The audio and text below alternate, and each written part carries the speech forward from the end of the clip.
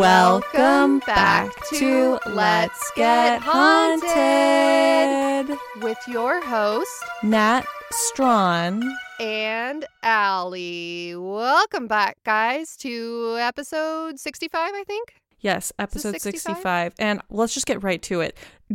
Are you guys voting for us in this award thing? I feel so embarrassed. For the love of God, because we've been please. tweeting so much about it, and if we don't win, that's just like really embarrassing. I mean, if we do win, I thought about that too. Yeah, because I was thinking like I have pissed off all of my followers that don't care about Let's Get Haunted, you know, like they just don't care about this. So I'm sure they've like unfollowed or muted because I've been like just nonstop talking about the shit they don't care about. So like I literally have thrown away like probably 60% of my clout for this stupid fucking whale award so Alyssa can have it and be happy about it. I wish that I didn't notice when people unfollow us on Twitter, but I do. And we have absolutely lost some followers from this. But you know what, you guys? If we win this Whaley House Award, we can take a picture with it. We can put it on our resumes. We can put it in our media kit. Like, this could mean something. What that is, we're not sure yet, right. But we really want it. So if you are from the Shorty Awards and you're listening to this, alternatively, if you're from the Webby Awards and you're listening to this, we will fucking shout out your award show so hard if you let us win. So please. I know, I'm gonna... Please let us win. Please. And yes. Okay, so if you haven't already voted for us, you can vote every single day, and that's like a requirement. We say you can vote every single day. We really mean you must vote every single day. If you're listening to this episode goes live 6 a.m. on the 31st, which is a Wednesday. That is the last day that you can vote for us in the Shorty Awards. So if you're listening to this, it is imperative that you go to our Instagram at Let's Get Haunted. You click the link in our bio. Mm-hmm. You do whatever you have to do to vote. Then when you vote, there's a pop-up that shows up on the screen, and it'll tell you that you can tweet about it for an extra vote. Do that. Please do that. And I will see it because I am constantly on the Twitter account because I really want this award, and I will retweet it. We like and retweet every single one of them. So we're not going to leave you hanging. You're not going to be just like tweeting into a void about some stupid podcast no one knows about an award no one cares about. You'll have at least 2 hearts from me and Let's Get Haunted and Alyssa. That's right. And you know what? I understand because I also have a personal Twitter account, and I know that sometimes you tweet something and the tweet just doesn't hit and nobody likes it. And then you're kind of embarrassed, and then you got to wait a certain amount of minutes before you delete it. Right. So just know that won't happen to you in this case because me, Natalia, and the ghost that runs our Let's Get Haunted Twitter account, we are all here for you, and we will retweet, we will gas you up. If I have time, I'll leave a comment. Sometimes I'm at work, and so I just like get a notification on my phone that's like, somebody tweeted at Let's Get Haunted, and I'm just like, quick, retweet and like. So actually, I may have retweeted someone talking shit before. I don't know, because at this point, I'm just a retweeting machine because I want this award. Thank you guys. And also, to mention Twitter, I want to say before the last episode about the Fabergé eggs, I tweeted out something like, I have a episode hint if anyone wants to guess what the next episode's going to be about. And I did like a Russian flag emoji and then a chick being hatched emoji. And someone got it. They were like, oh, Fabergé eggs. Yeah, it was Phil. Yeah. And so I wanted to shout out Phil and say, hey, Phil, like, what? Why did you know that? And thank you. Also, Phil sent us an amazing hype song that I just want to play for 1 second so everyone can hear it. Now, apparently, I had never seen this video before, so I asked Phil for the context. I guess this is like Donald Trump's personal preacher did like a crazy speaking in tongues prayer session for him the night of the election, and then someone remixed it with Eminem's Guess Who's Back, and then like a cat bobbing its head. So Phil tweeted, calling in some backup to cement your victory for the Shorting Awards, and then it's just this hype video. Here goes, guys.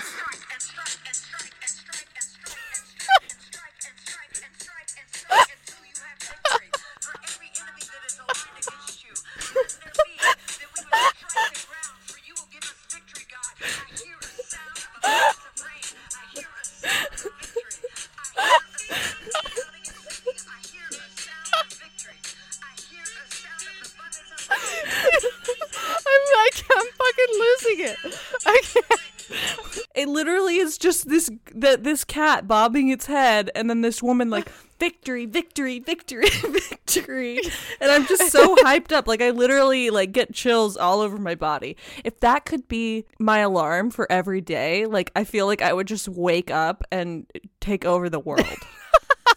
You want to know what else got us really amped is at Initial Response made a video of himself ripping a deck of cards in half with his bare hands. He's outdoors in the snow. He's wearing an insane mask, like Halloween mask, so you can't see what he looks like. And it got Natalia so amped beyond belief. So Initial Response, if you're listening to this, thank you. You guys have been getting me amped as fuck. And yeah, so if you don't know what we're talking about, first of all, no time to explain, obviously, but last episode there was talk about whether or not someone could actually rip a deck of cards in half with their hands, and I didn't expect anyone to be able to do it. I said if you could do it, like just film it and send it to us, and then someone did it. Let's thank our donors. I would like to thank Kate K, Harvey A, Femi H, Kathleen O, Brielle S, Sam H, Pascal S, Jonna H, Maya L, Camden S, Scott V, and Riffy S for donating this week. Thank you guys so much. Woo. And I would like to thank James in Durham, North Carolina, Tom L, Ash, Omar C, Sky T, Morgan G, Perry I, Courtney B, Maria O, Dougie H, Nick Cage. Somebody made a Ko-fi account that is the photo of Nick Cage, and it says, "Good job, ladies." Alec and Joey from Wisco, who said they really liked your Fabergé egg episode. Oh, wow. Chesney, Scott V, Audra T, Gianna G, Lily C, Maya L, and Jonna H. And I just want to say that I am on my period. This might be TMI, but some of the messages you guys have written us on Ko-fi have legitimately made me cry today, because I was going through them to like write out the list to read off this episode, and I have just been very emotional because I'm on my period, and people say like really fucking nice things on there. So thank you very much. Thank you guys. Oh wait. Nut. Oh, is the nut button not working? Nut. There it went. Okay. Oh, there we go. Thank God. Yeah, thank God. Nut. Okay, Natalia, are you ready for today's episode? You bet I am. Well, this episode, it starts out kind of gross, and then it gets kind of silly, and then everything's fine. So I just want to prepare you. I'm like totally gassed up. I keep thinking about that song that was like, and strike, and strike, and strike, and victory, victory, victory, victory. Victory, right. So if you don't like this episode, just picture that song playing in the background, you guys, and get pumped up anyway. Yes. Okay. So, Natalia, we have discussed the topic of human cannibalism in a couple of different episodes on this podcast. Can you name any of those episodes where that topic came up? Yes, the HMS Terror episode, and also there was the plane that crashed, the Andes flight disaster. Yes. So those are some examples of episodes where we've kind of touched upon this topic before, but we've never really done a deep dive on human cannibalism. And in the stories where we have talked about it, it's always been something that happens in a time of struggle or an emergency situation or as a last resort, right? Right. Yeah, it's not for fun. No, it's not for fun. Exactly. And so we rarely hear stories about people just eating each other for shits and giggles. Well, in today's story, I am going to tell you a popular Scottish legend involving human cannibalism that was indeed just for shits and giggles. What? But before we get into that, I wanted to do a little bit of a deep dive into cannibalism itself, since, like I just said, we've never really done that before. So, buckle the fuck up. If you're listening to this right now, as we have said for a couple of episodes now, please put on your robe, get in your closet, and then push play on this episode. I'm ready. So by definition, human cannibalism is the act or practice of humans eating the flesh or internal organs of other human beings. A person who practices cannibalism is called a cannibal. Now, the word itself comes from Spanish legends recorded in the 17th century regarding the customs of the Kalinago people on the island Caribe. In the early colonial period, the Kalinago had a reputation as warriors who raided neighboring islands and regularly ate roasted human flesh of those they killed. In the language of the Carib people, the word Caribna means person and became the origin of the English word cannibal. There is evidence of the Caribs taking human trophies and participating in ritual cannibalism of war captives, but modern historians think that the extent of cannibalism was greatly exaggerated by the Spanish explorers who witnessed it. For example, the Caribs had a tradition of keeping the bones of their ancestors in their homes, since it was thought that doing so would ensure that the ancestral spirits would watch over and protect them. And some explorers saw these bones and assumed that they were the remains of people who had been eaten, but that wasn't true. Other examples of human cannibalism range from New Guinea, the Solomon Islands, Fiji, the Amazon Basin, the Congo, ancient Egypt, Roman Egypt, and even some examples dating back to the ancient Neanderthals. Flesh markets, or markets where cuts of human meat were sold, even existed in places like Melanesia well into the 1900s. In 1910, author A.P. Rice wrote of his experience living among the cannibals in New Caledonia, writing in his book The American Antiquarian, quote, "Here the women of the tribe used to pick out the best-covered corpses on the field of battle and dress them for the ovens while the warriors were still engaged in killing others. Heated stones were thrown into makeshift ovens on the very fringe of the battlefield so that there need not be a delay in feasting once the victory was won. In New Caledonia, it was the hands that were considered the choicest portions, and these by prescriptive right became the portion of the tribal priests. These would follow the warriors and the women of the warring tribe and take up positions in the rear of the battle. So important was it to them that they and they alone should be given the hands of their enemies slain in battle that they would actually fast rather than accept anything inferior. On this island, too, there was no prohibition against women partaking of human flesh, nor was there any taboo against the eating of the corpse of a chief. On the other hand, if the corpse of a chief was an offer, it was obligatory that every man, woman, and even small child must receive at least a mouthful. Another important taboo on this island concerned the corpses of women. If by any chance the body of a woman happened to be included in the feast, then however far demand exceeded supply, the torso must be cast away and only the arms and legs divided into portions. In 1922, author Martin Johnson wrote the following in his book Cannibal Land regarding the Malekula region of Melanesia, quote, "For an hour we watched and took long-range photos. The dance continued monotonously. The meat sizzled slowly over the fire, and nothing happened. Then I gave one of the boys a random flare and told him to go into the clearing, drop the flare into the fire, and run to one side out of the picture. He did as I asked him. He threw the flare into the fire and jumped aside. The flare took fire and sent its blinding white light into their faces. With a yell, they sprang back and ran in. My boys sprang into the clearing. I, with my camera on my shoulder, was just behind them. When I came up to them, they were standing by the fire, looking at the only remnant of the feast that was left on the embers. It was a charred human head with rolled leaves plugging the eye sockets. I had proved what I had set out to prove, that cannibalism is still practiced in the South Seas. I was so happy that I yelled." Wow. Yeah. Basically what I want to say about this one, I don't know, like, this guy is stoked that he got to take a picture of a human head on a grill, and I just feel like that's weird. Yeah, it is. I don't know what to say about this, because part of me is like obviously grossed out by this because in my culture we don't eat human flesh, and that, you know, I get grossed out when I see the whole fish on the plate. Like, I know that's super normal in Europe and other places, like pretty much everywhere, even some places in the United States. If you go to a fancy restaurant and you order the fish, they'll like give you the entire fish with like the eyes and everything laying on its side. Right. I don't like it for a number of reasons. Number one, let me just go on my rant really quick about this. I fucking hate this because there's always bones in it. Like, and then the bones get stuck up in my gums, and now I have an injury based off of the way that this fish was prepared.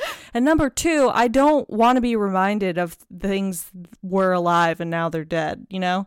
And so, Right. like we've talked about in this podcast before, that Americans and North Americans in general are like pretty uncomfortable with death. And I definitely feel that way.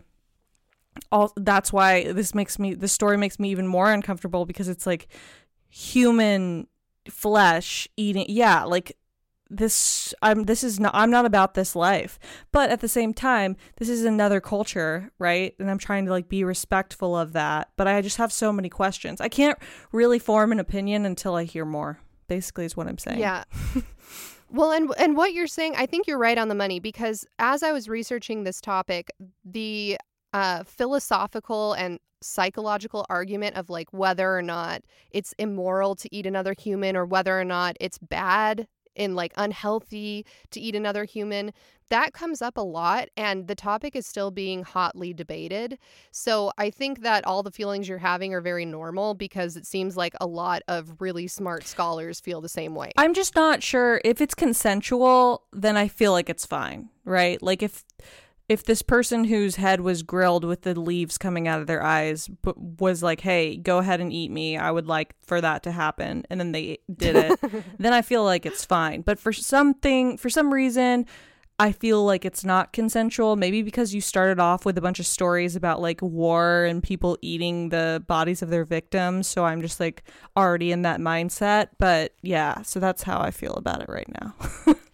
Well, although most popular examples of cannibalism come from remote jungles or ancient cultures or warring tribes, like you kind of just said, yeah, it is important to note that the consumption of human flesh and internal organs is not exclusive to any one region on Earth. A form of cannibalism popular in early modern Europe, for example, was the consumption of body parts or blood for medical purposes. In fact, it is ironic that the Spanish and Italian explorers used cannibalism as an excuse to justify enslaving native populations when their own cultural history was just as dark.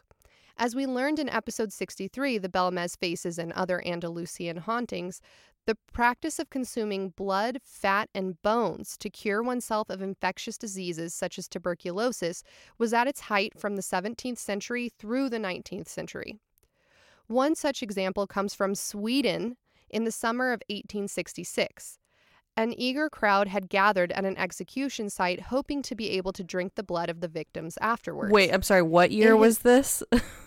This is 1866. No, that is way too recent for that behavior. I know. All of these examples are from the 1800s or 1900s. What the fuck? So, in his book, Mummies, Cannibals, and Vampires, author Richard Shug writes that the crowd thought that by drinking the blood of the executed, they would gain immunity to epilepsy, cramp, and other diseases. Quote, "It was even observed that a family in the higher ranks of society in a large town had come from some distance to the place of execution for the express purpose of obtaining this talisman, which they were most eager to procure as a remedy for one of their children who had been grievously afflicted. Immediately after the execution, the crowd pressed around the scaffold, and the military guard had great difficulty keeping them off. But no sooner had the troop and the police been withdrawn than men and women rushed forward and scraped the ground with their hands that they might collect some of the bloody earth, which they subsequently crammed into their mouths in hopes that they might thus get rid of their disease." No, that's disgusting. And why would that work? What would the logic behind that be? Like, I understand bloodletting because it's like, oh, your blood's infected, so if we get some rid of it, then maybe you'll feel better. Or, you know, like, oh, you're not feeling good, here's some cocaine, like this will make you feel better, because it will. But I don't understand, why would you think that someone who's being executed has like the cure to tuberculosis in their blood? Right. I mean, and we don't know. I was reading through this example in that book that I just quoted, and I couldn't figure out like who the victim was or what their crime was. The only thing I can think of is, you remember when we talked about the hand of glory, and it had to be an executed criminal, but people weren't eating the hand. They were just cutting it off and using it for occult purposes. And what about a criminal makes their blood like have some sort of medicinal purposes? Is it the fact that it's a criminal that's making their blood like special, or would it just be any dead person's blood you can get? would cure you? Or is it specifically because this person's being executed? I think that's a good question. And I think in most of the stories we've talked about, it seems like it's either the blood or body of an innocent child, or on the opposite end of the spectrum, it seems to be like the blood or body of a criminal. Right. So I don't know why that is, but I do know that they represent two very extreme differences, right? Like maybe we could say a criminal represents an evil part of society, even though that is probably a wrong way to think. And then a child represents the most innocent of society, even though that's not always the case. So I don't know. Maybe that has something to do with it. But rather than cure diseases, consumption of human flesh has, in some cases, brought about new diseases. For example, from 1900 to 2005, the Foray people of Papua New Guinea suffered from an epidemic known as Kuru disease. The term Kuru is derived from the Foray word kuria, which means to shake. Symptoms of Kuru include uncontrollable shaking, loss of coordination, and pathological bursts of laughter. Because of this last symptom, it is sometimes known as the laughing sickness. Kuru is extremely rare, incurable, and almost always fatal. It is a disease that attacks the brain. According to Wikipedia, in 1961, Australian medical researcher Michael Alpers conducted an extensive field study among the Foray, accompanied by anthropologist Shirley Lundenbaum. Their historical research suggested the epidemic may have originated around 1900 from a single individual who lived on the edge of Foray territory and who was thought to have spontaneously developed some form of Creutzfeldt-Jakob disease, which, if you don't know what that is, it's basically just a neurological degenerating disease of the brain. And Alpers and Lindenbaum's research conclusively demonstrated that Kuru spread easily and rapidly among the Foray people due to their endo-cannibalistic funeral practices in which relatives consumed the bodies of the deceased to return the life force of the deceased to the hamlet. Corpses and family members were often buried for days, then exhumed once the corpses were infested with maggots, at which point the corpse would be dismembered and served with the maggots as a side dish. If they want to have maggot-infested corpses, they can do that, because this is a free world for anyone to be who they want to be. Amen. Amen, sister. So basically, in this case, there is an instance where a group of people are participating in something called endo-cannibalism. And in the category of cannibalism, there's a couple different kinds of cannibalism. Endo-cannibalism is a practice of cannibalism in which one's own locality or community eats their own people. Endo-cannibalism has also been used to describe the consumption of relics in a mortuary context. So endo-cannibalism means that you're eating your own people. So in the example that I gave at the beginning of one group of people warring with another group of people and then they eat the losers, that is not endo-cannibalism. Right. That's just straight up cannibalism. Endo-cannibalism is like you're hanging with the homies and then you get a little hungry and then you're like, all right, let's draw straws.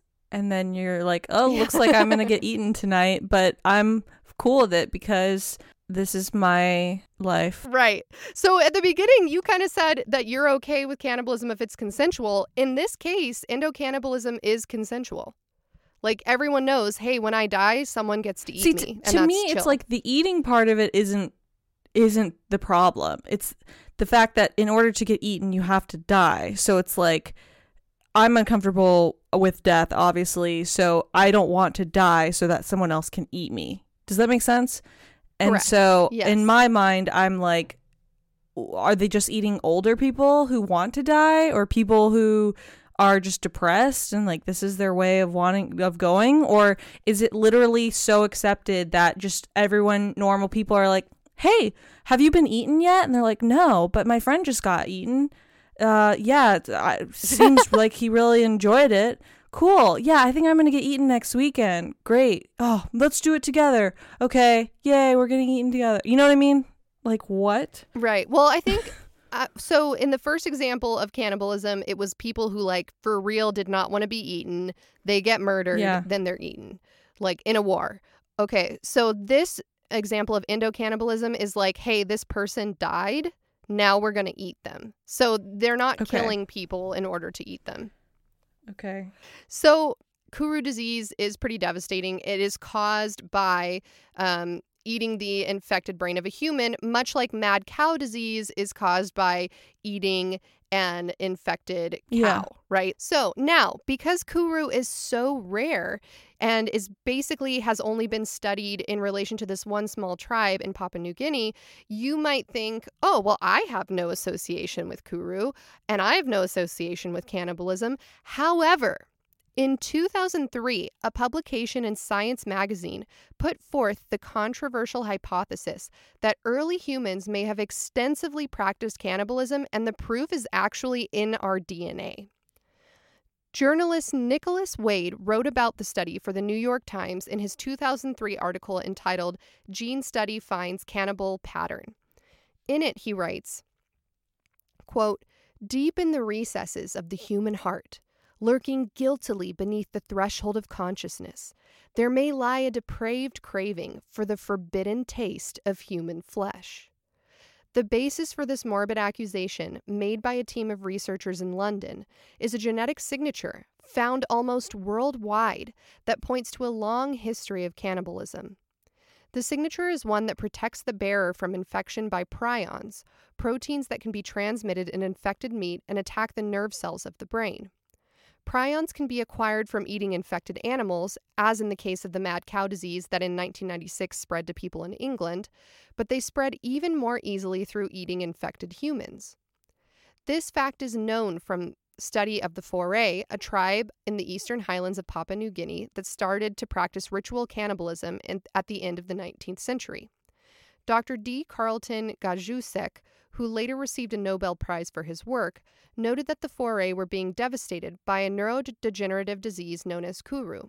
He linked it with their practice of eating the brains of their dead in mortuary feasts. When the feasts were banned by Australian authorities in the mid-1950s, the incidence of Kuru declined, and no cases have appeared in anyone born after that time. The Foray became of particular interest to researchers studying prion diseases at University College London. In a report today in the journal Science, Dr. Simon Mead, Dr. John Kalinge, and colleagues say that they analyzed DNA from 30 elderly Foray women who had participated in many cannibal feasts before they were banned. Many of the survivors of the Kuru epidemic had a particular genetic signature, which was much less common in the younger population, indicating that it conferred substantial protection against the disease. In support of this assumption, none of the patients who have contracted the human version of mad cow disease in Britain carry the protective signature. The researchers then examined DNA from various ethnic groups around the world and found that all but one, the Japanese, carry the protective signature to some degree, and that the Japanese are protected by a different signature in the same gene. Various genetic testing showed that the protective genes could not be there by chance, but were a result of natural selection. This implies that human populations in the past must have been exposed to some form of prion disease, the researchers say. They contend that the prion disease was probably spread by cannibalism. About half of today's English population has the protective signature, which may be one among several reasons why so few people, only 134 in a population of more than 50 million, have ever contracted the human form of mad cow disease. So, my point is that nearly all cultures and people throughout history, regardless of race, religion, or creed, have all practiced human cannibalism at one point or another. Yeah, I mean, that makes sense. Like, if we all have this protective signature that was given to us from, natural selection, like everyone who didn't have this protective signature died of this disease, and then only the strong cannibals were left. Exactly. And this article, when it came out in 2003, was super controversial. There were a lot of people who came out opposed to it and said, no, that's not what this means. This could mean that it was, we got this genetic signature from eating animals that were infected. It doesn't mean that we ate humans who were infected. And that's like really fucked up to say that all of our ancestors ate humans. And my response to that is like, why is that fucked up to say? We don't know what people were doing back then. I mean, maybe every day was like the Donner Party. Yeah. We don't know. Yeah. I mean, like, I'm down with it. Like I said, As long as it's consensual. I still remember your quote from the HMS Terror episode where I asked you if you would ever eat a human, and you were like, yeah, I'd do it right now just to see what it tastes like. Now, Natalia, as you pointed out earlier, the next logical question from all this talk of cannibalism is, well, what does human meat taste like? After all, if so many people throughout history have participated in the consumption of human flesh, organs, fat, brains, and blood, it must taste pretty good, right? Yeah. Well, I did the research, so you don't have to. And Thank the God. NSA isn't going to look through your search history because they're definitely going to be looking into mine. And I have compiled a list of personal testimonies regarding what humans taste like. So in the 1920s... Where did you get these testimonies? Oh, man. I'll read my sources at the end. There were so many different places, and some of them I was like, is this a real website, or is this like the government trying to catch me looking up what a human tastes like? But in the 1920s, William Seabrook, an author and journalist, obtained samples of human flesh from a hospital in Paris, cooked them up, ate them, and wrote about it. Now, first of all, was he allowed to do that? I don't know. I doubt it. But also, this guy was kind of fucked up because he wrote this book where he wrote about what it's like to eat human flesh. But he was a fucking liar because he tried to say, "Oh, I went and lived amongst a tribe and they let me sample some of their meats." And then later when he was questioned about it, because people were like, "That doesn't make any sense," he was like, "Okay, here's what actually happened. I went and found this guy at a hospital in Paris and I just like paid him to give me some samples that he had in a laboratory of human flesh." Oh my God. I know. So this guy's a psycho. Yeah. And then he went back to his apartment in Paris and cooked them up and ate them. And then he wrote about what it tasted like. So this is what he said. Quote, "It was like good, fully developed veal. Not young, but not yet beef. It was very definitely like that. And it was not like any other meat I had ever tasted. It was so nearly like good, fully developed veal that I think no person with a palate of ordinary normal sensitiveness could distinguish it from veal. It was mild, good meat, with no other sharply defined or highly characteristic tastes such as, for instance, goat, high game, and pork have. The steak was slightly tougher than prime veal, a little bit stringy, but not too tough or stringy to be agreeably edible. The roast, from which I cut and ate a central slice, was tender, and in color, texture, smell, as well as taste, strengthened my certainty that of all the meats we habitually know, veal is the one meat to which this meat is accurately comparable." Ew. What the fuck? First of all, I know there's a lot of people that eat veal. You're gross. I like veal. Yeah, you're gross. I personally like veal. You're personally gross. I like it. Gross. You're gross. I know there's like lots of cultures, including my own, where people eat veal and it's like this sexy thing that you do that's like even more rich than like just getting a piece of steak. And I want to say you guys are gross. I don't have time to explain it to you. Like, go Google it, watch a video on veal, and tell me you can watch that and not be like, okay, I'm not going to eat that anymore. All right. So first of all, the fact that he's... I like veal. Yeah, you're gross. That's fine. It's okay. Leave a comment on the Instagram if you eat veal. Yeah, and you guys are all gross. Look, that's all I'm going to say. It's just facts, okay? So now this guy is being really gross by comparing human meat to veal. First of all, this is just a gross story. I don't even know like what I can add to this. I told you, it starts off gross, then it gets kind of silly and zany, and then it ends up and it's fine. Okay, so like what? So, okay, yes, please. Okay, now so that is one. How did this guy not get arrested? Your guess is as good as mine. Now this next guy, Armin Maiwes, was a German computer repair technician, and he placed an ad on the internet for, quote, "a young, well-built man who wants to be eaten." Now, Natalia, this actually, you should be fine with this because, as you said, consensual. You're chill with it as long as it's consensual. This sounds this sounds sexual for some reason to me. It was sexual. And a man answered his ad and agreed to be eaten. So he goes over to this guy's apartment and proceeds to be fucking roasted and eaten. And all in all, Maiwez ended up eating around 40 pounds of meat that he cut from this man. And after he was caught and like went to prison, he gave an interview about it.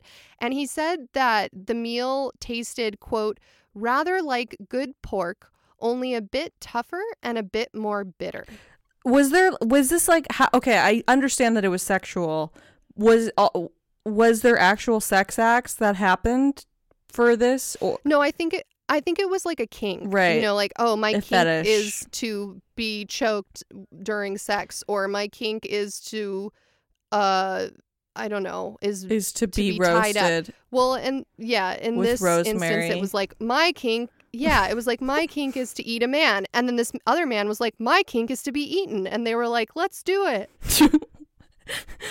Okay. So, I learned from someone, actually she listens to this podcast, one of my good friends once explained the difference between a kink and a fetish to me. And a fetish is something that's non-sexual. Like it could be an object, or it could be like an act that's not sexual by nature. It has nothing to do with sexual organs, and there's like no sexual pleasure from it.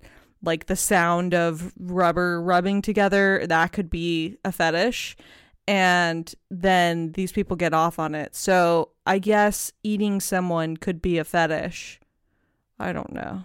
It could be, but I think in this case, he ate the penis, if I'm not mistaken. There was would that 40, be a kink or a fetish? 40 pounds of penis? Oh. Well, he ate other things besides the penis. Oh, here's our quote from Let's Get Haunted. Let's Get Haunted, award-winning podcast. And then in quotes, it just said, would eating the penis be a fetish or a kink? Let us know. I think it's a kink below. Because penis is a sex organ, right? I don't know. You guys weigh in the comments below because we're lost. Now, I have another example, another firsthand account of what eating human flesh is like. So, more evidence for human flesh tasting like pork comes from Karl Denke, a Prussian cannibal who killed 40 people before his arrest in 1924. He butchered his victims, pickled the flesh, and then sold them at a market to unsuspecting buyers. He marketed the meat as pickled pork. When Karl was discovered after one of his victims escaped, the police discovered a medley of human flesh cutlets and bones in his home. According to Wikipedia, a detailed report of what was found included 16 femurs, of which one pair of remarkably strong ones, 2 pairs of very thin ones, 6 pairs and 2 left femurs, 15 medium-sized pieces of long bones, 4 pairs of elbow bones, 7 heads of radii, 9 lower parts of radii, 8 lower parts of the elbow, a pair of upper shin bones, a pair of lower elbows and radii, of which extremities still remain well connected, a pair of upper arms and a pair of upper arm heads, a pair of collarbones, 2 shoulder blades, 8 heels and ankle bones, 120 toes and phalanges, 65 feet and metacarpal bones, 5 first ribs, and 150 pieces of ribs. And I'm going to send you a picture, Natalia, of what was found in his home for you to describe to listeners. Does he just do that to be fucked up? Like, I'm assuming getting human flesh is a lot more complicated than just getting pork to pickle it, right? Right. Well, so we unfortunately never got to hear why he did this or what his rationale was, because as soon as he was arrested, he committed suicide. So they weren't even able to, like, really question him. That's a bummer. You guys, if you do some fucking weird ass shit like that, like, you have to put that in your suicide note. Otherwise, it's even more fucked up that you committed suicide. Like, you can't just leave us all hanging like that. Okay? All right. This is gross. Alyssa's sending me a bunch of black and white photos of just, of random meats. Like, yeah, it looks like someone just took a bunch of random meats and then there's, like, little bones all laid out. And I'm assuming these are human bones, but it literally, yeah, like vertebrae and stuff laid out here. What are these photos from? This is what they found somewhere? They went to his house after one of his victims escaped and was like, hey, this dude is like cutting people up and murdering them. They went to his house, arrested him, and then they started going through all of his belongings, and then they laid out all of the stuff that they found and they took pictures of it. Disgusting. Yeah, no, this is gross. I'm just going to go ahead and say this is gross. I don't care if this is your culture. Like, what I'm looking at looks nasty. I'm already a finicky person when it comes to eating meats. Like, I was a vegetarian for 7 years, and during, a year or two of that, I was like a vegan. And because the thought of dead things makes me grossed out. And now this is like really making me grossed out a lot. Right. Well, and also if the issue of consent is important to you, then maybe animal meat grosses you out because maybe you think animals can't consent. I eat meat, so I'm not saying that's right or wrong, so nobody get mad. But I'm saying it makes sense, right? Yeah, I've never thought of it that way, but that probably is exactly what it is. Well, according to allthat'sinteresting.com, a man named Issei Sagawa, who is currently roaming Tokyo as a free man, spent 2 days eating a 25-year-old woman he had killed as a student in Paris.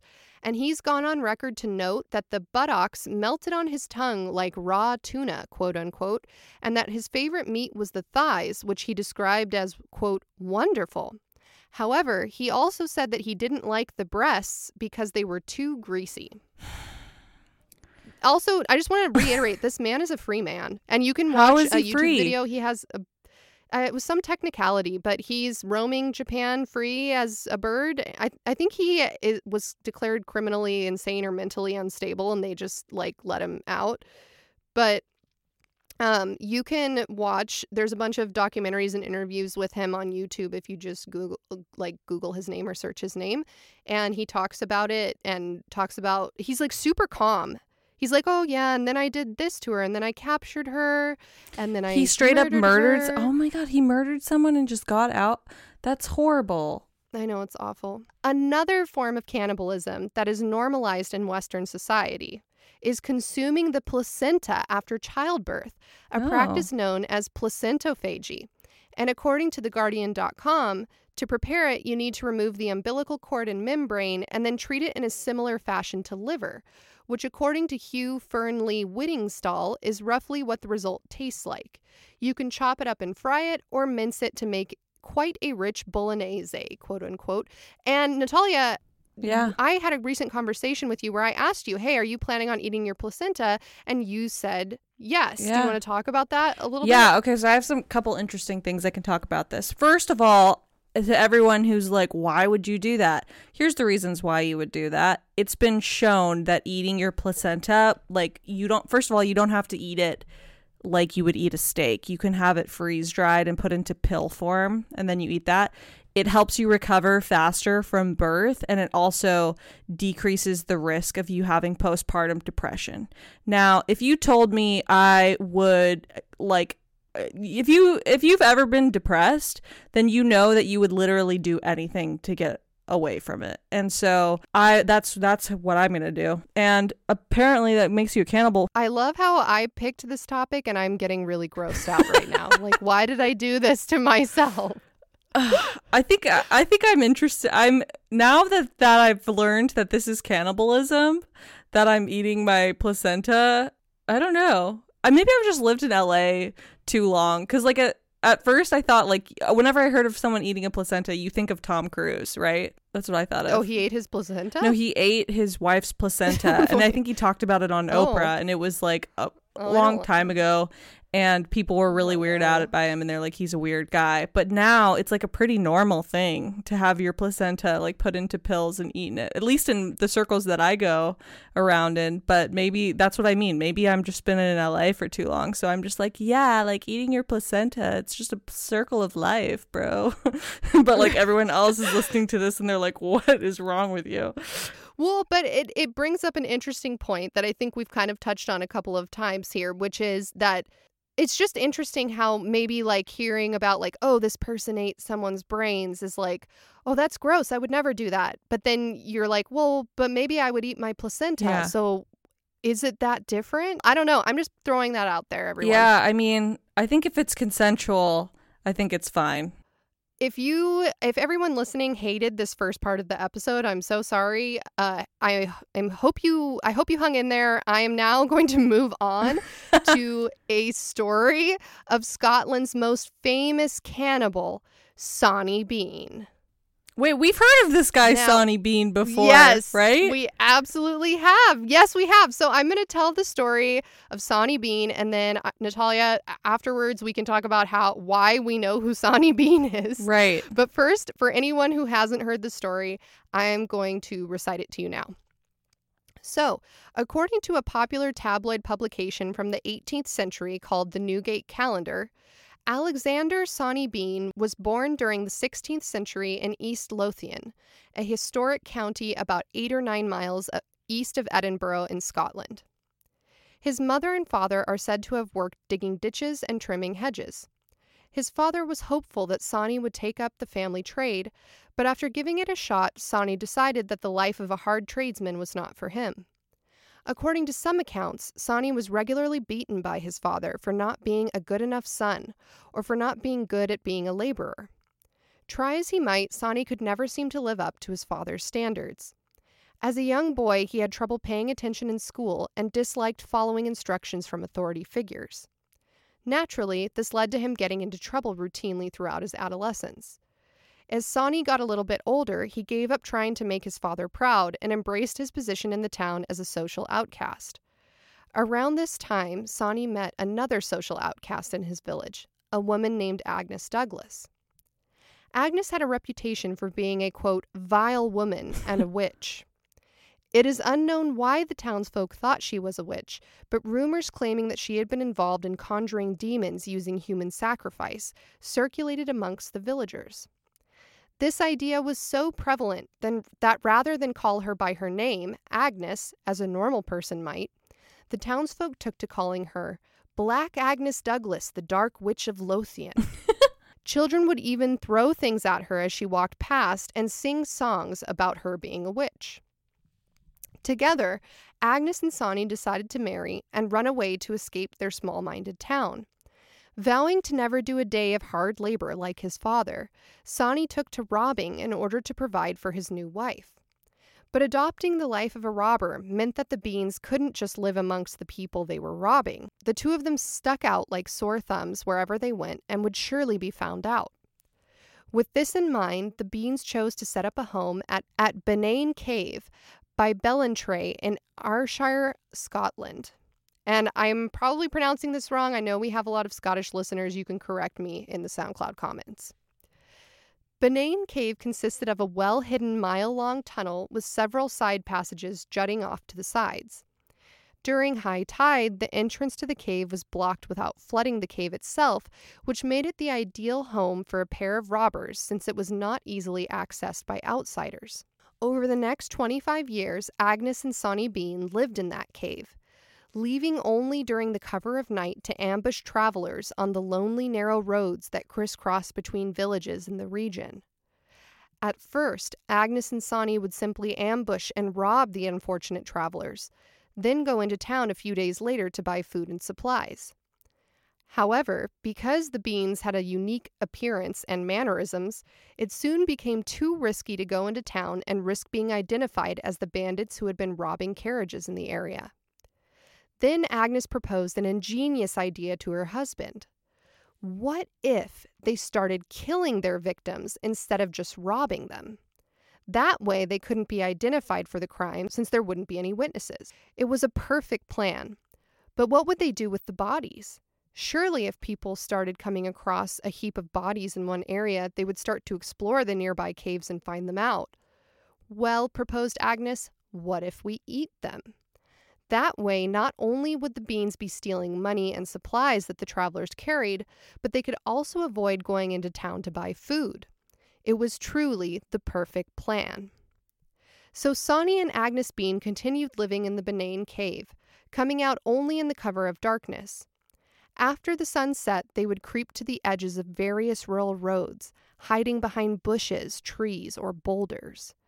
When lone travelers would come along down the road, they would attack with machetes, swords, and daggers, killing all who had the misfortune of entering their domain. Then the Beans would loot the carriages and belongings of the deceased and drag the bodies back to their cave, sometimes cutting up the bodies into smaller pieces to make them easier to carry. Once inside the cave, the beings would roast the limbs and meat of the travelers they killed and eat the flesh, tossing the bones to the side. Soon, the inside of their cave was filled floor to ceiling with bones and skulls of their victims.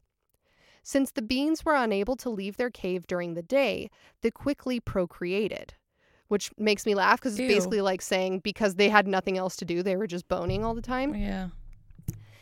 In all, Agnes gave birth to 14 children, 8 sons and 6 daughters. Those 14 children then produced 18 grandsons and 14 granddaughters all as in a the product cave? of incest. Oh, Yes. God. This brought the total number of members of the Bean clan to 48 inbred monsters. Killing soon became a family affair. Late at night, the members of the Bean clan, including the youngest of the bunch, took much delight in hiding by the roadside and ambushing unsuspecting men and women. The family would even butcher their victims together, and of course, eat their victims together. The leftovers were pickled in barrels within the cave, and anything inedible was thrown into the sea, sometimes washing ashore for unsuspecting beachgoers to find. For 25 years, all 48 members lived in the Benane cave. Oh, my God. According to allocation.com, quote, the number of missing persons in the area over that 25-year span were said to have been well over 1,000. The rumors of what was happening went from reasonable possibilities to just plain insane accusations. Little did anyone know at the time just how close the latter was to the truth. One very common story was that local innkeepers had been robbing and killing the missing people. This rumor was so widespread that many of the innkeepers actually left the businesses to move on to new careers out of fear of being lynched. Another rumor claimed that there was some kind of evil beast living in the wilderness areas surrounding the villages. Redcaps are murderous goblin-like creatures from Scottish folklore and were often thought to be the cause of the disappearances. As if that wasn't a strange enough theory, there were many others who claimed it was the deeds of the Kelpie that caused the disappearances of all those people. Natalia, do you know what a Kelpie is? No. What's a Kelpie?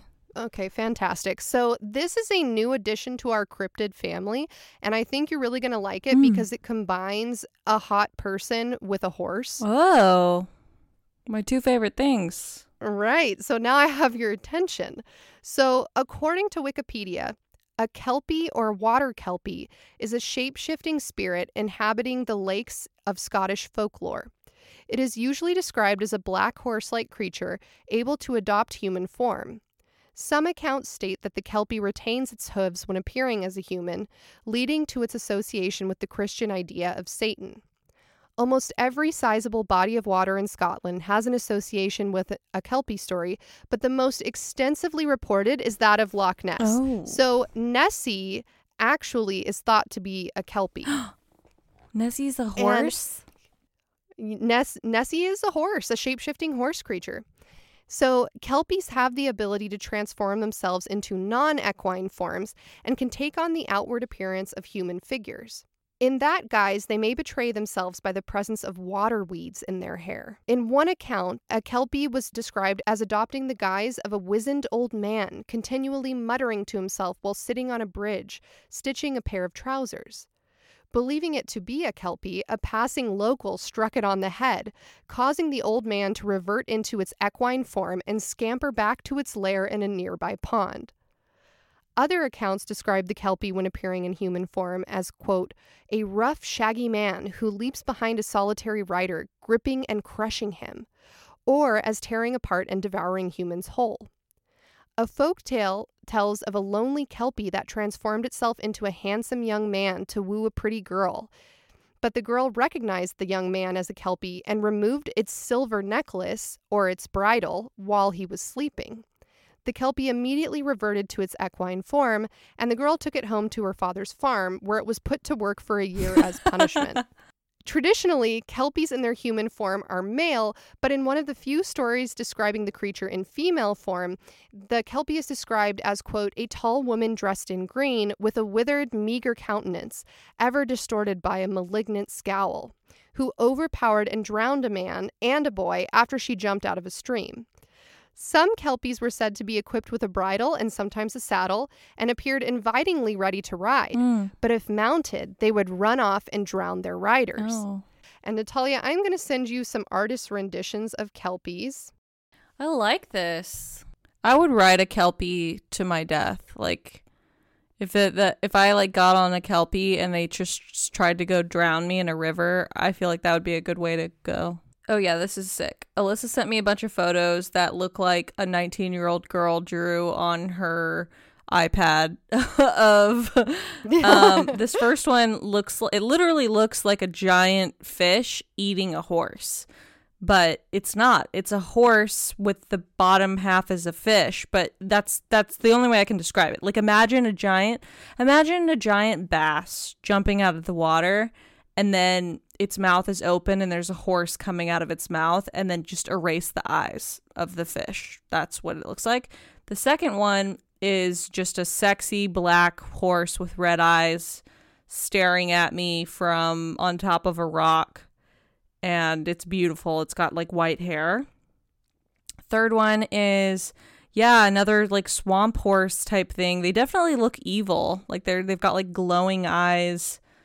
And I would know this was a haunted horse, but I would still try to ride it because it looks cool. And then the last photo is just like a beautiful maiden resting on a rock. She's bare-breasted and just has like a white cloth over her like bottom half, and she looks very inviting as well. I mean, I would know this bitch was haunted and stay far away from her because you don't see just like beautiful women resting on rocks naked looking off into the distance, you know? Right. That doesn't happen in real life. Right.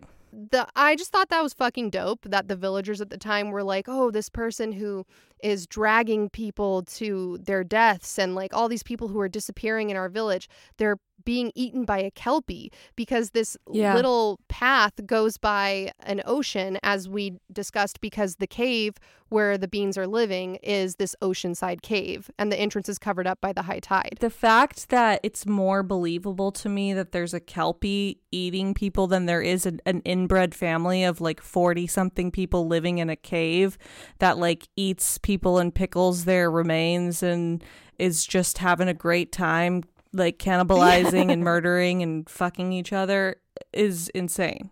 So how do I know Sawney Bean? Why have I heard that name before? Well, I'm almost done with the story, and then I'm going to remind you why you've heard of him before. So, as you said, Natalia, now back to our story of Sawney and Agnes Bean and their 48 fucked up incest kids and grandkids. So, as locals begin to speculate about who or what could be causing the disappearances of so many Scots, they formed search parties and went out at night to search the many winding roads frequented by travelers at the time. However, none of them ever thought to search the nearby sea caves, and so the Bean incest army was never located. That is, however, until one day when something finally went wrong. According to historic-uk.com, quote, "It happened one evening for the Sawney Bean army, when they attacked a man and his wife as they were returning home from a nearby fair.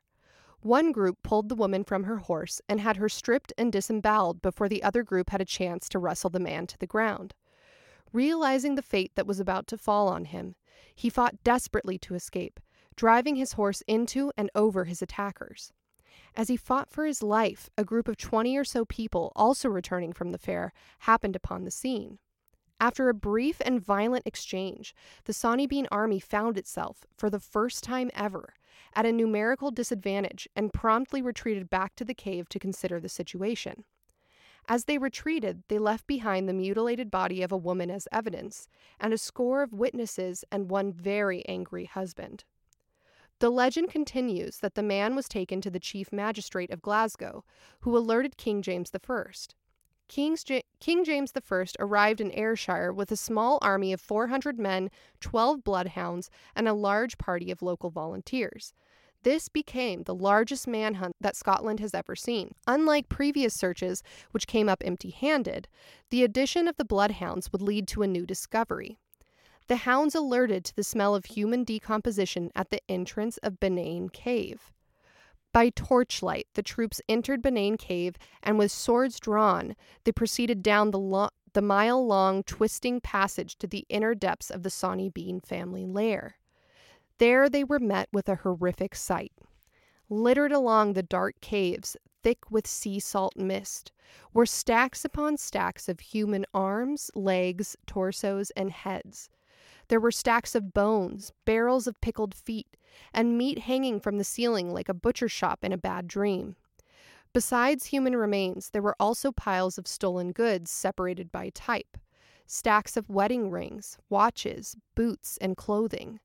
The victims of the Bean clan are estimated to be anywhere from 1,000 to 4,000 people over a 25-year period. Oh my gosh. After a brief fight, the entire Sawney Bean family, all 48 of them, were arrested and marched off to Edinburgh in 1430 AD by the king himself.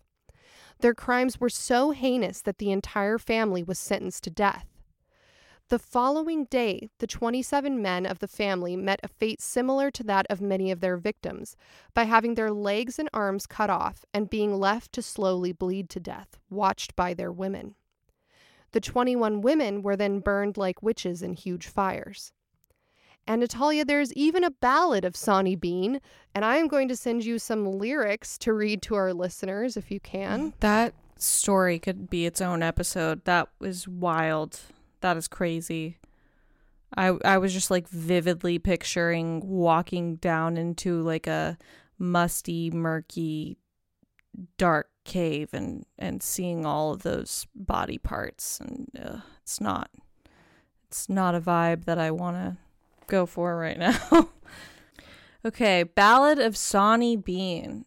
It says, they've hung them high in Edinburgh town, and likewise other kin, and the wind blows cold on their bones, and to hell they all have gone. I just love the idea of like old ballads. I love picturing a guy in a town square just being like playing a lyre or a lute and just being like, they've hung them high in Edinburgh town, and just like doing a little dance. I wish I would have known about this story when we went to Scotland, because then I would have been like pumped and wanted to go see where all of this took place, you know? Right. Well, I am actually going to send you a video of where this took place. Here you go. I just sent it to you. It is a Facebook video of Benain Cave, which is where Sawney Bean is said to have lived. Okay, I'm watching video. Yeah, it's like a really narrow little passage this person is going into with a flashlight. And there's like graffiti and stuff all over the walls. This is the most dramatic music. I'm turning. So it's from a guy who has a blog. It's called Dab Hands Blog, and he posted it to Facebook March 8th, 2020. And it's just a video of him going down into Sawney Bean's lair. Yeah, I mean, this is... Or Benain Cave. This is scary. If you have claustrophobia, I don't think you could watch this video because, first of all, kudos to this family for finding this cave and continuing to follow it through. I mean, I guess if you just, like, eat people and have an inbred family, you probably aren't scared of anything, but this cave is super scary, right. And I can only imagine what it was like to go down there with like candlelight. Yeah, super creepy. It's just like really narrow passages. Yeah, it's definitely very claustrophobia inducing. I would not want to go down there. Totally. And the story of Sawney Bean is actually the inspiration for The Hills Have Eyes. I was gonna say, that's like The Hills Have Eyes in real life. Like an inbred family that eats people and captures them and stuff. You know, we have to put an asterisk after this story because although the cave is real and there are records of Sawney Bean dating back to the 18th century, the veracity of this tale cannot and has not ever been able to be verified by historians.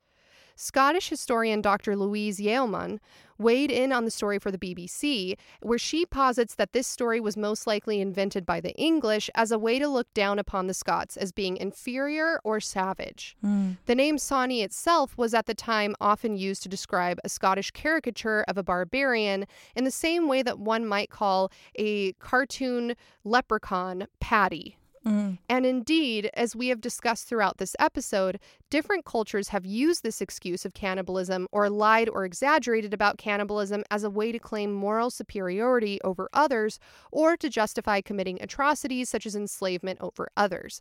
And those examples that I'm talking about come from the very beginning of this episode, where there were some accounts by like Italian explorers or Spanish explorers, and they're seeing these bones in a house of a native person, and they're saying, oh, this must mean that they eat people, when in reality part of their burial rites were just keeping the bones of their ancestors.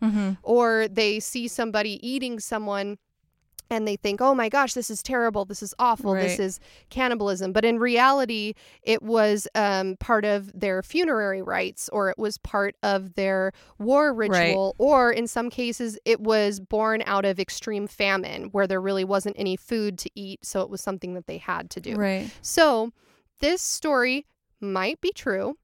Or it could be another example, in this case, the English, one culture trying to claim moral superiority over another culture, in this case, the Scots. We really don't know, but regardless of whether or not the story of Alexander Sawney Bean is true, the cave is a real place that tourists still visit today, and the Edinburgh dungeons have been turned into a tourist attraction where actors tell the story of Sawney Bean to those who dare enter. The Benane Cave is said to be haunted, with tourists often reporting hearing the sound of teeth gnashing and tearing at meat echoing throughout the many chambers. Also, I just want to say that while we may never know whether or not there's any truth at all to the story of Sawney Bean, my personal takeaway from this entire episode is that I want to be a water kelpie for Halloween. Because kelpies are fucking dope. Also, I think it's cool that the Scots have embraced this legend of Sawney Bean and are making money off of it in a tourist spot.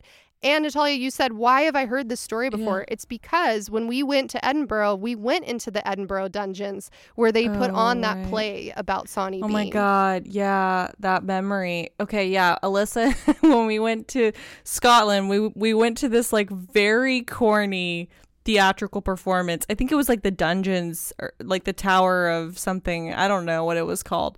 It was fun. I would do it again, but maybe. Yeah, it was really fun. I don't mean that I would do it again, but if I had not had the experience and like me from the future went back to me from the past, I would say, hey, do this again, because this is enjoyable for one time. Right. So yeah, it was really fun. And I always think it's cool when like somebody decides to take a negative thing and turn it into a positive. So if the Legend of Sawney Bean was intended to be a negative depiction of Scots, I think it's cool that the Scottish are like, well, fuck you, we're going to turn it into a fucking attraction and make a shit ton of money off of it. Yeah, it was fun.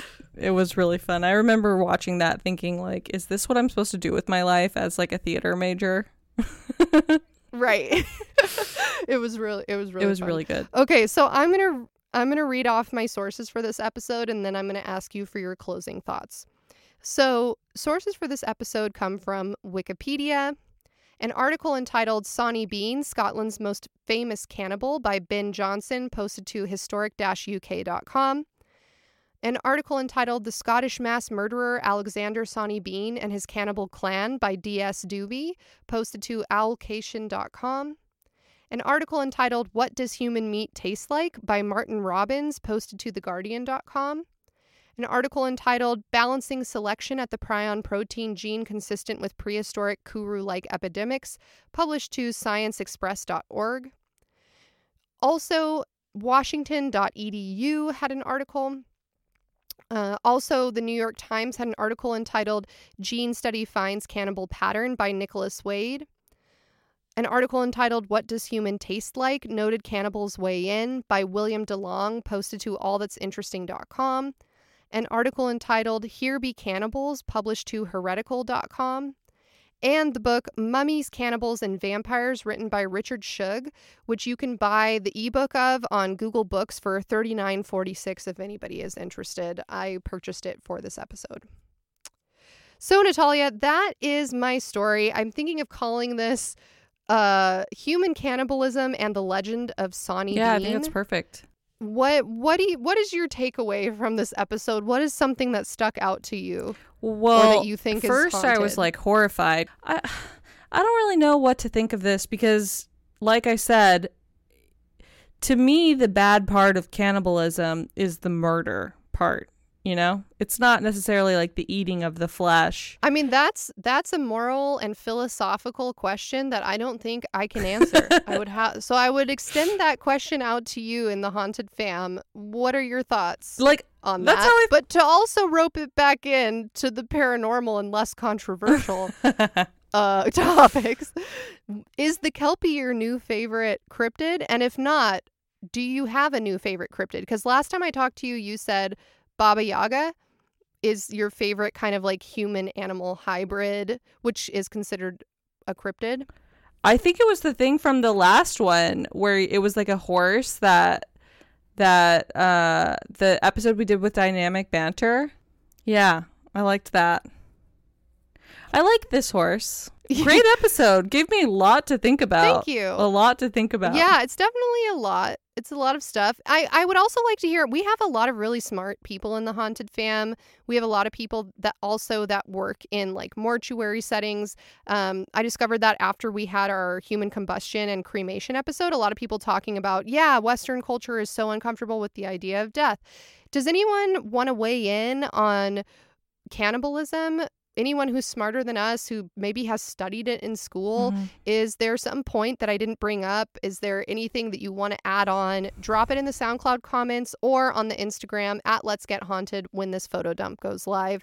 And thank you, Natalia, for joining me on this journey. Yeah, thank you for putting me through that. Now, I've definitely created some more connections in my brain. There's some more grooves in there after this. Yeah. There's some new folds. Yeah, there's some deep folds that I don't want to revisit anytime soon. Yeah. Yeah, just like in SpongeBob where he opens up all the filing cabinets and they're on fire. I feel like this episode needs to be put in a filing cabinet in my brain and set on fire. Yeah, I mean, but thank you for that. That was definitely very haunted. You know it's haunted when I don't even want to talk about it. Yeah, when there's like no commentary to offer, you're just like, yep, that happened. Yeah. Well, also, I want to give a quick shout out to a listener who made a mashup of episode 64 and the Yin Yang Twins Whisper song. And in a minute, I'm going to ask Natalia for her sign off, and then we're going to play this song instead of our outro music. Shout out to u/J_MCB on Reddit. They also said that we are welcome to use the mashup in our outro and to shout out their Instagram at echobound_music. That is their music handle for Instagram. At echobound_music. You are a real one. That shit made me laugh really hard. Me too. Okay, let me think. BRB, gotta go catch a haunted horse and ride them to my death at a watery grave in Scotland. Hell yeah. Bye. Treasure is haunted, Your Honor. This is a treasure story. Whoa. I feel like you're sending me on a quest right now. We have major announcements. Haunted. Major. So major. Are you guys sitting down? Buckle up. Please, drop everything you're doing right now. Sit down. Hey, mama, let me whisper in your ear. Tell you something that you might like to hear. I got a Fabergé egg and it looks so soft. Yes. Mind if I hide it and see if you... I don't know. Whoa. Russia. Golden eggs. Oh my God. Fabergé eggs. Haunted